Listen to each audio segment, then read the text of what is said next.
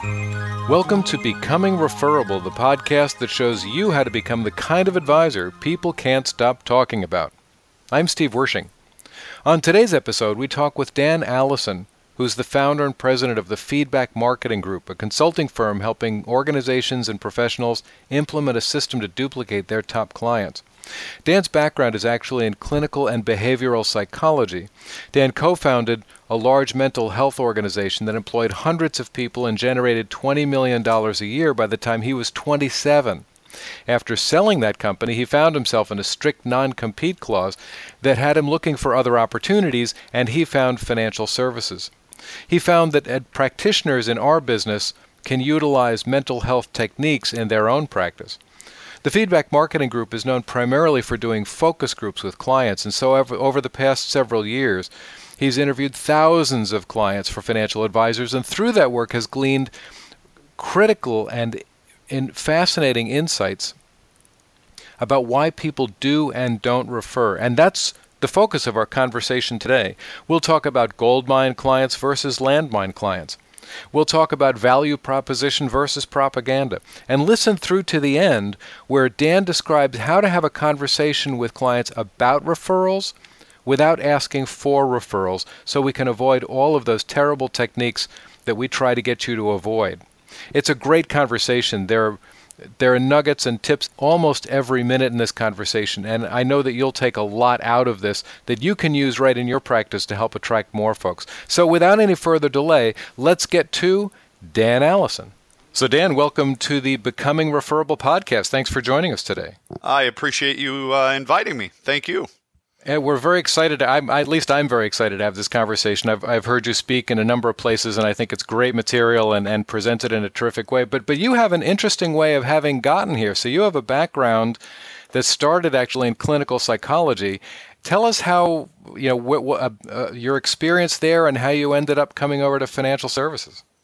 Yeah, I definitely couldn't write a how-to book to get from there to here because it was a little bit on accident. My background is all in clinical and behavioral psychology, and I was really fortunate during graduate school.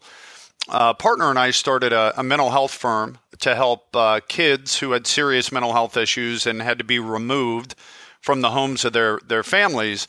So essentially, these kids, their behavior became very dangerous, and they couldn't live at home anymore, and so they had to live in these facilities 24 hours a day, some cases for the rest of their life. My partner and I started a company to help families who had that need. And what we did is we were able to build that firm from our first 2 employees to about 450 employees over the course of 4 years. And we had about 70 locations when we ended up selling the company. Now, when we sold it, my partner retired at the time, but I had agreed to a 5-year non-compete clause in the mental health field. So I don't think fully at the time when I sold the company, I understood the magnitude and the seriousness of a real non-compete clause, but for 5 years, I could in no way, shape, or form be in the mental health field. And I ended up kind of looking around at what kind of company I might want to be involved in or purchase or acquire, and I ended up buying a couple of companies in the finance industry, and one specifically was in the investment and insurance industry, and the customers of that company were financial advisors. So I really got to work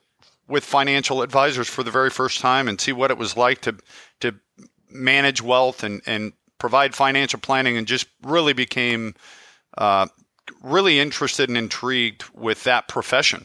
So that's interesting. So how did you get from that initial experience over into working on how to become more referable and figuring out how to help how to support them that way? Yeah, it was interesting because like anybody who with a psychology background, the number one thing you want to do is ask everybody a million questions to understand them and what their life was like. So I really started focusing on these advisors and what was it like to be one? What was it like to try to grow a company? What is the biggest challenge they had? And when it came to this idea of growing a company, I really didn't feel like I met a lot of advisors that felt they had a solid process for how they grow the company. They all said they wanted referrals as their primary way of growing, but very few could tell me, okay, so how do you actually do that? And I remember specifically when I would interview an advisor, I would ask, how many clients do you currently have? And they would say 200 or 300. And I would ask, how many referrals did you get last year? And they would say, gosh, maybe 10, 15. And I would ask a very serious question.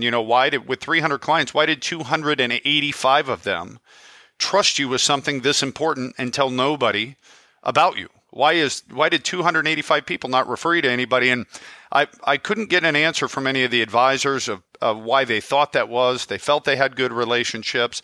So what I ended up doing is saying, you know what? My background in psychology, I used to conduct a lot of focus groups to try to learn behavior. Why do you buy the things you buy? Why do you do this? Why do you do that? And I thought, why not go and ask their clients directly? So I began about 12 years ago now, conducting focus groups with advisors, top clients, as the participants. And the whole point of the focus group, they were to learn, hey, why do you pick the advisors you pick? Where do they exceed your expectations? Where do they fall short? And ultimately, what does it take to create such a good experience that you want to tell other people about your advisor? So back then, I was really trying to get in the client's head and understand from their perspective why they do and why they don't refer. In fact, we've done countless focus groups over the last 12 years now and interviewed thousands of clients. And I would ask every single interview or focus group participant, why don't you refer your advisor to more people? A very direct question. And it was fascinating to hear from their perspective about the topic of referrals. I had read every sales book about referrals, but because I'd never been an advisor, I read those books from a client perspective because I am one. And I tried to picture, all the one-liners type approaches that I had read. I get paid in 2 ways, and the greatest compliment you could give me is a referral. I tried to picture myself being on the receiving end of those approaches. Yeah, and they never felt right. It always felt like if my advisor or my attorney did that, it wouldn't feel comfortable to me. So I wanted to learn the client perspective about this. So what did they say? Why did 285 of those 300 people say they did not refer? I hear the same, pretty much 7 things over and over and over again. And, early on, I think we only interviewed a couple of hundred people over the first year. And now, like I said, we've interviewed through North America and Australia and Europe. We've interviewed clients who have 100,000 of investable assets and 100 million of investable assets.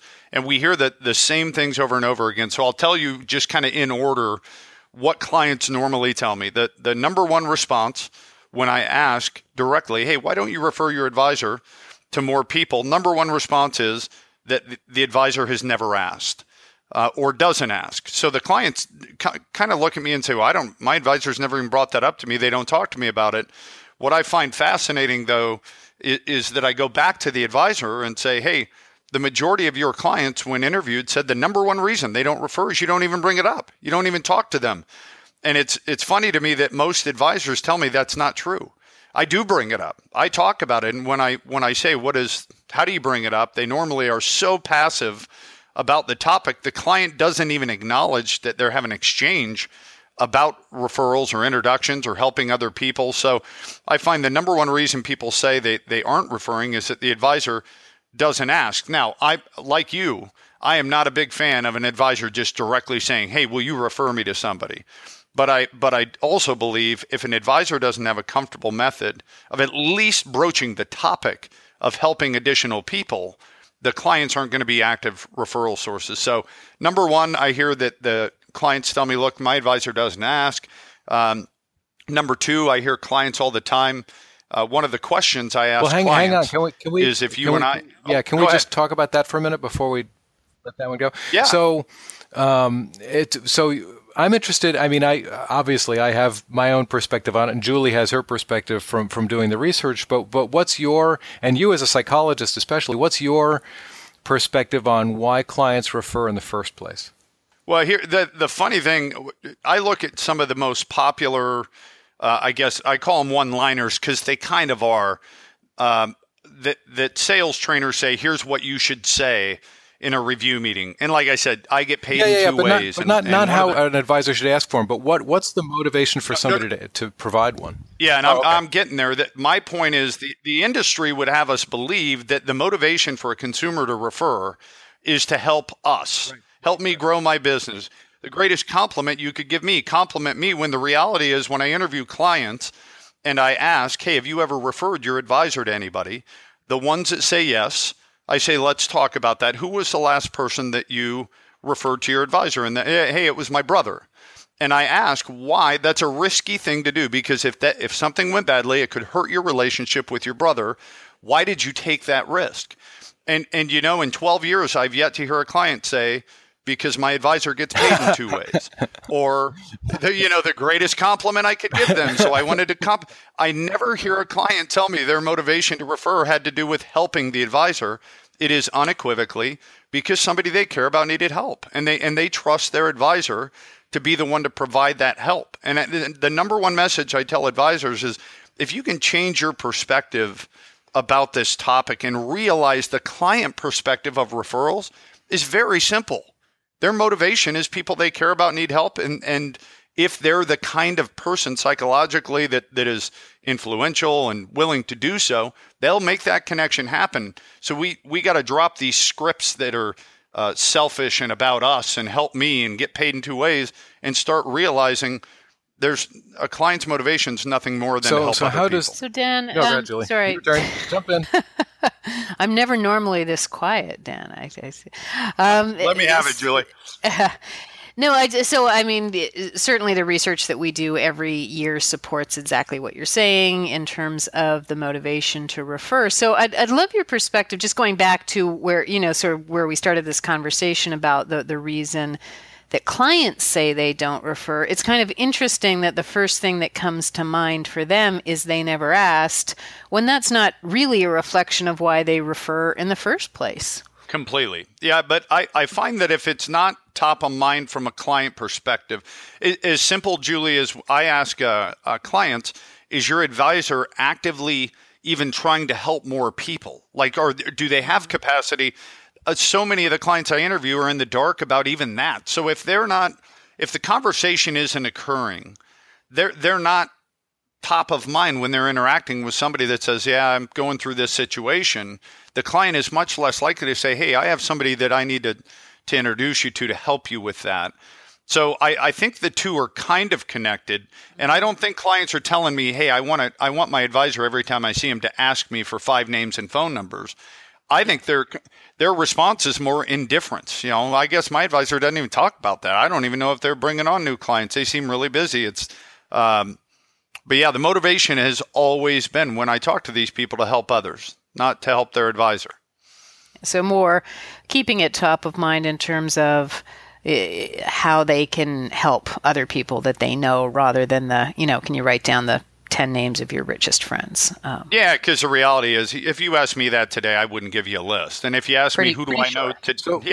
So how does that conversation, what does that conversation sound like? How do you talk about referrals without asking about referrals or asking for referrals? Well, first of all, I believe that when it comes to referrals, there are 2 different kinds of clients. And I utilize the term, you have gold mine clients and you have landmine clients. Gold mine clients are good, strong relationships, but they also have this kind of psychological makeup that they are influential over other people. They are comfortable declaring to the world, hey, I work with Julie and you should too. They're more likely to refer movies and restaurants also. That's just a behavior they exhibit. But there are also gold or landmines. There are clients that feel the relationship with their advisor is private and risky. If they refer, those people are very unlikely to refer.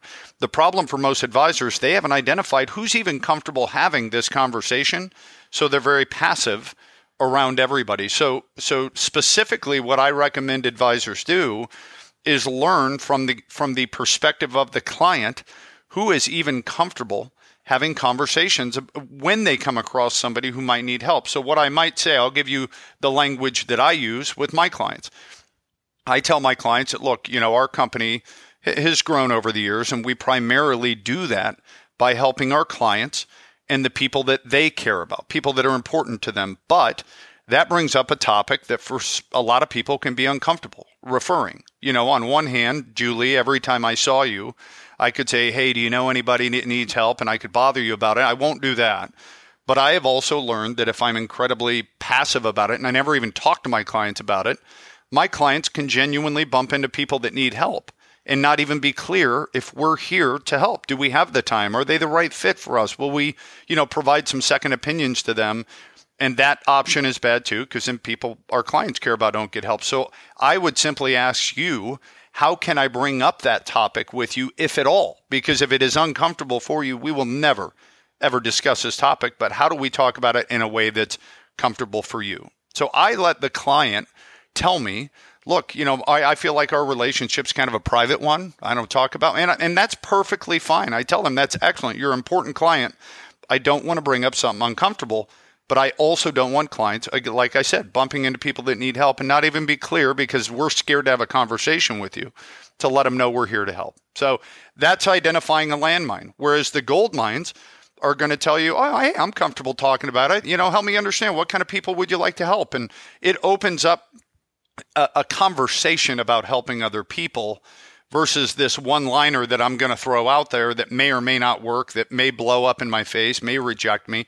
So I believe advisors should really understand which clients are comfortable being good advocates and getting people help, and which ones just aren't likely to talk about it.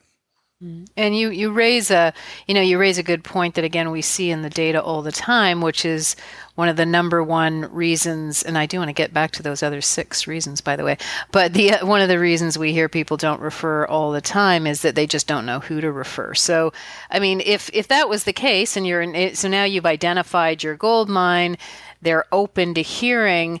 To what extent then do you feel it's important to really get clear on who you help and how you help, so that they actually recognize that there's an opportunity when they do stumble across someone?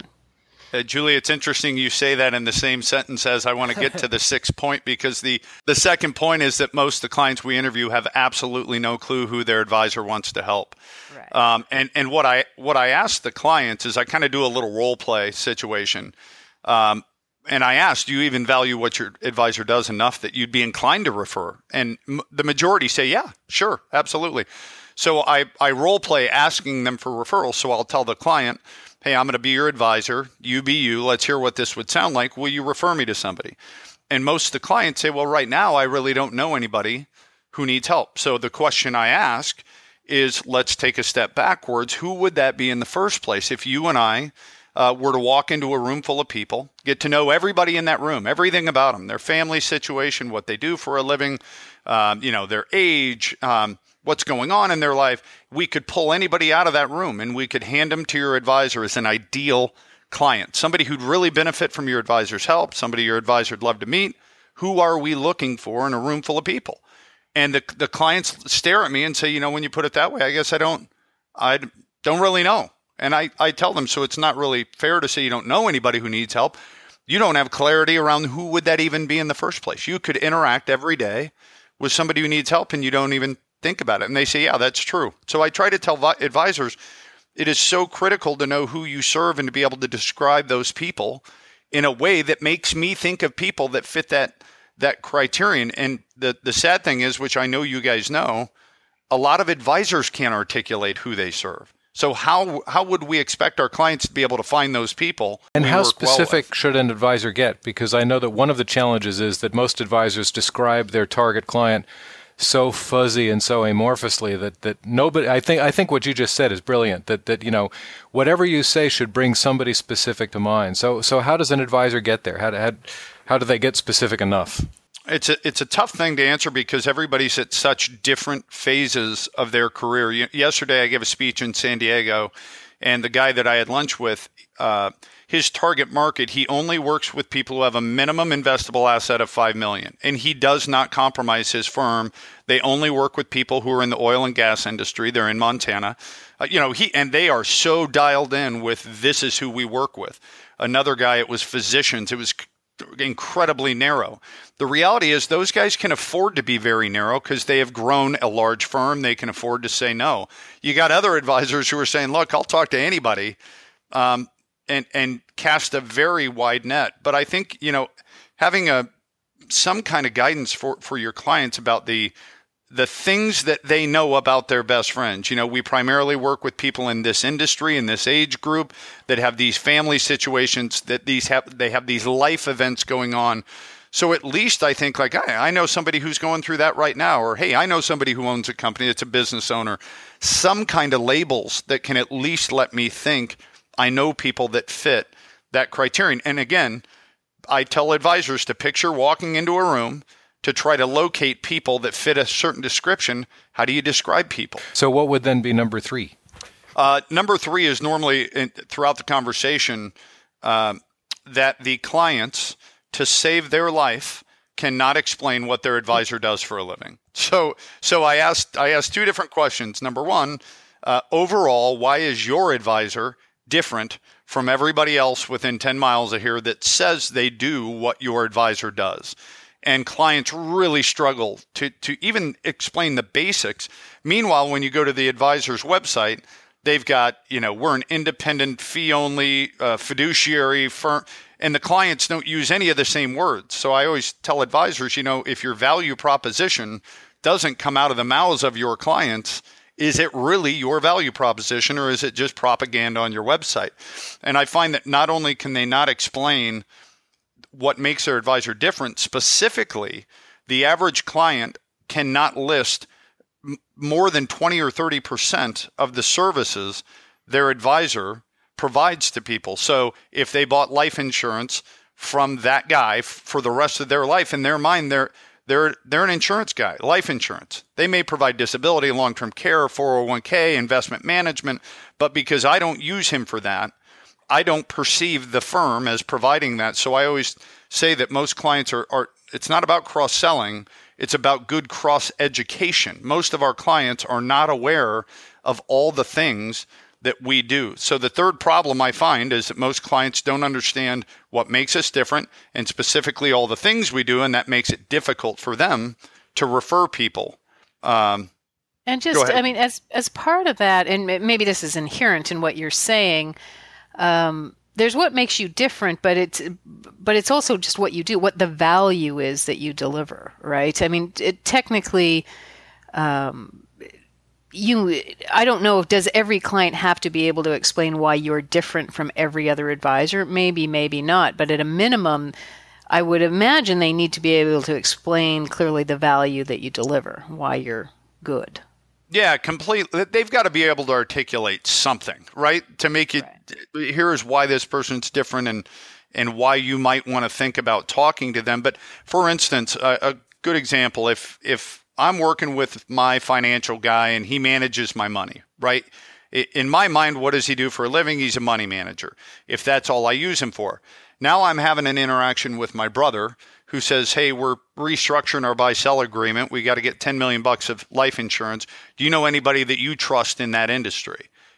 Well, my only answer now is no. Even though my advisor very well could provide that service, but if my stereotype of him is he's a money manager because I don't use him for insurance, I don't visit his website and click on the Our Services tab to study up on all the stuff he does, he has just missed a referral opportunity because that doesn't fall into my paradigm of what he does. So I always tell advisors, we educate a client about who we are and what we do when they're a prospect, but then they say yes to us and become a client, and we never re-educate them again. We don't talk about all those great things again. We don't remind them of everything. How do you remind them of the things that you do that they may not be using? There's a lot of different ways, but one simple thing I recommend every advisor have is a simple one-page document that's obviously professional that lists out, here are all the different services that we provide to people. Okay, so you've got kind of your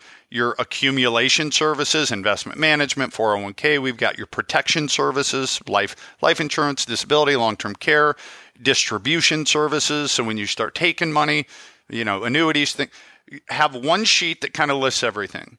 And what I recommend they do every time they end a review is to pull that out and say, hey, as a reminder, I wanted to send you away with this for 2 reasons. Number one, I've highlighted all the things that you use us for, because what that shows the advisor and the client, most clients only use about 10% of the advisor's capabilities.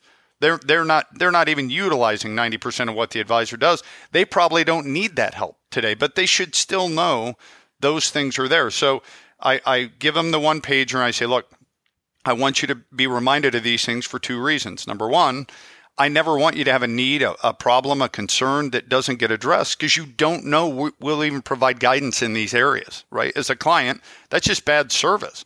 But number two, I don't want somebody you care about to have a need in one of these other areas that are not highlighted and have them not get help because you don't know this stuff is here for them. And I ask, advisors, how often do you talk to a 35-year-old about the importance of long-term care planning? Yet they've got parents that they could probably refer in. How often do we talk to 65-year-olds about the importance of college planning? Yet they have kids that probably should think about it for their kids. We don't cross-educate, so clients don't cross-refer services very often. So I just think it's critical to have something that is clean, easy to understand, and keep it in front of those clients because something they don't care about today, 9 months from now may be very important to them. I lost my father-in-law 30 days ago, and long-term care was not a big conversation for me 6 months ago. It is today. It's a huge concern with his wife, and she's aging, and it's become a big thing in my life. Now, if I don't look at my advisor as somebody to guide me on that, he doesn't get the phone call, and I probably meet some other guy that helps me with it. Does that make sense? Yeah. That makes a lot of sense for sure, and I'd love your perspective, Dan, on this sort of it's a variation of what you're saying, I think, and it's the idea that I think when you're talking to your family, you're talking to your friends, you don't talk about products and services, right? You talk about situations and how those two things connect. So if I'm let's pick up on your unfortunate example recently. Unless you become an advocate for that and you're out there telling people you need long-term care, it would probably require two friends to be talking about, I'm afraid I just won't be there for my kids, or I had a kid late in life and I worry because I'm going to age. Those are referral opportunities, but nobody ever said the word long-term care. That's a very good point, Julie. They do have to be somewhat educated about what life events trigger the need right. for those things, because a lot of people probably think college planning happens when your kids are 16. You got to start thinking about college. So any education you can provide, but I find at least just having a list of all the things that you're able to help with increases the likelihood that during that conversation they say, you know what, you ought to talk to my advisor. I know he does all kinds of different stuff in this area versus if I stereotype him as a money manager, it's not even going to cross my mind because this is a money management conversation. We have 4 or 5. Where were we on the list? Was that number 5? Number 4. We'll get there. We will get there. Number 4 is the majority of clients think they actually are referring today. They say, I do refer my advisor. And I always ask the audience, hey, raise your hand in the last 12 months if you've heard a client say, hey, I gave your name out to somebody the other day, they're going to call. And everybody in the audience raises their hand. And so most clients don't understand how to effectively refer, and most advisors don't say the right things when a client even tells them, hey, I gave your name to somebody. Most of them say, hey, I appreciate it. Thanks. Knowing full well that client is never going to call, or that prospect.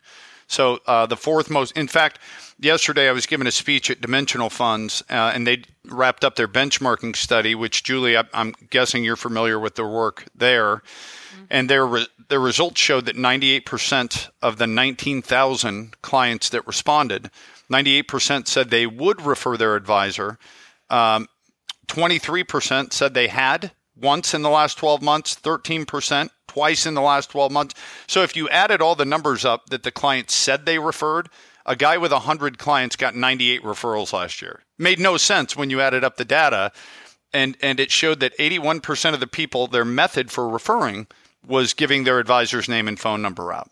So most of those clients, even when they have somebody that they think needs help, their approach to getting that person help is ineffective. Yeah, and so yeah, again, this is one area that your listeners, hopefully this is a really good takeaway for them, because I've had a lot of people really adopt this conversation and get more effective at it. And again, it happens to me. I'm sure it happens to you too all the time as speakers. Somebody hears you speak. They say, hey, our broker-dealer has a conference. I'm going to give your name and number to the committee and tell them to call you. And you Sure. go, oh, all right. Well, I won't plan on getting that phone call most of the time.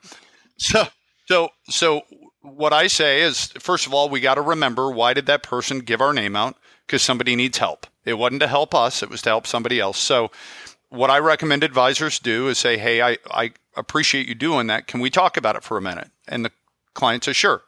And I'll say, I'm assuming that you did that because somebody you know or somebody you probably care about might need help. Is that accurate?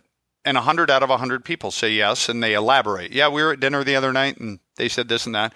And I simply tell them, look, so here's the problem with that. They don't know or trust us like you do. As a result, very rarely do somebody reach out. And as a result, rarely do those people get help. So if your real intent was to potentially help them out, can we simply have a conversation about a method of introduction that is going to be comfortable for you, comfortable for them, but will increase that likelihood that that person gets help? It might be coffee or lunch. You might be there. You might not be there. It could be an email. So what I do is take that I gave your name out and tell them the truth, that I'm assuming you did that because somebody needs help, and that is why they did that, and they're unlikely to get help. And what it does a lot of times is turn I gave your name out into kind of a conversation and an action plan for an introduction, which now the client is accountable to that action plan, and it really increases the likelihood that the advisor meets the prospect and ultimately helps them.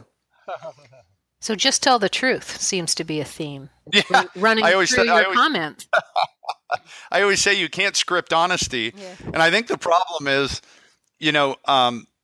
too few advisors, I think, really take the time to think through how valuable what they actually do for people is. And that truly, if somebody I care about is my client and they're trying to refer me to a 42-year-old that's got 3 kids and no insurance in place, it's my job to meet that person and help them.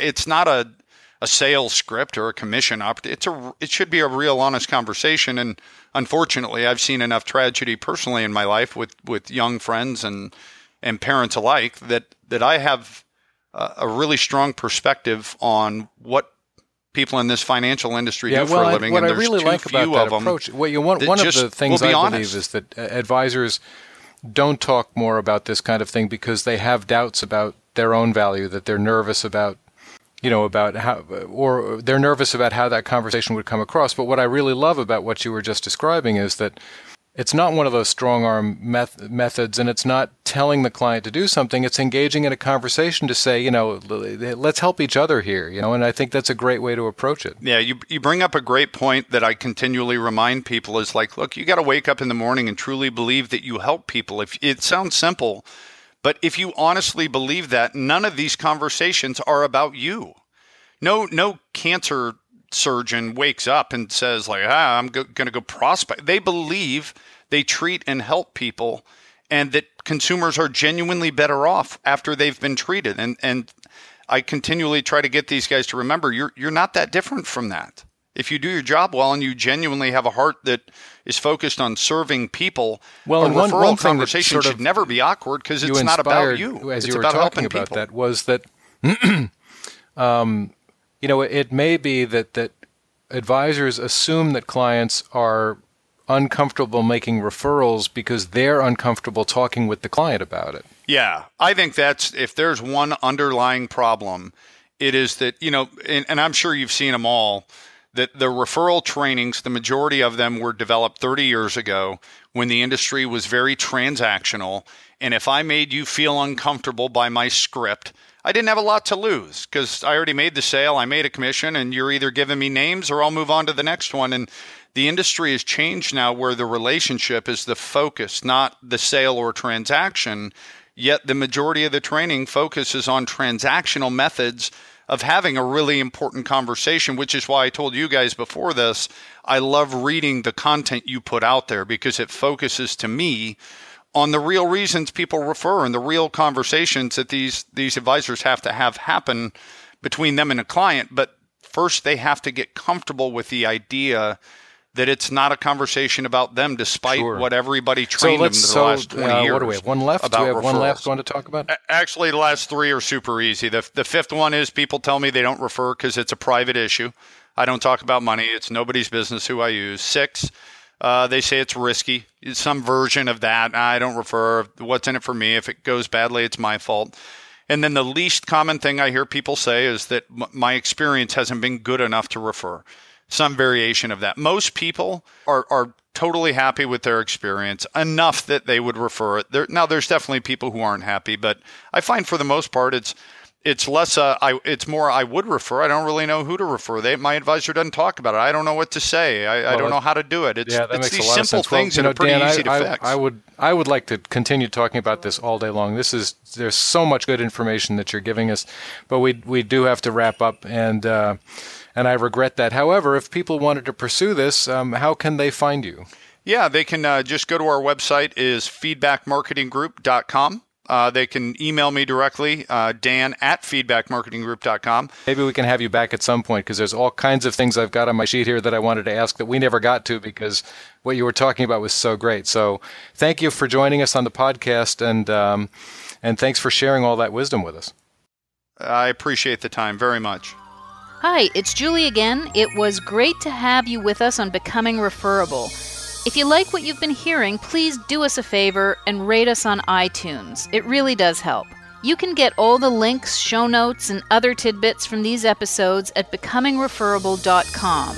You can also get our free report, 3 Referral Myths That Limit Your Growth, and connect with our blogs and other resources. Thanks so much for joining us.